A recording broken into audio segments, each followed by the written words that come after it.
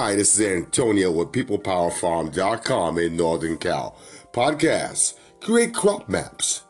Listen, ladies and gentlemen, your field planning schedule tells you how much to plant and when to plant it. I've talked about this before in my past podcasts. The crop maps you'll create in this step will show you where. Start by putting your crops into blocks, right? It really works. Keeping in mind your planting schedules and the crop rotation consideration, which is real important into production. Then I want you to balance crop bed lengths to make sure beds and blocks are full. It's important also.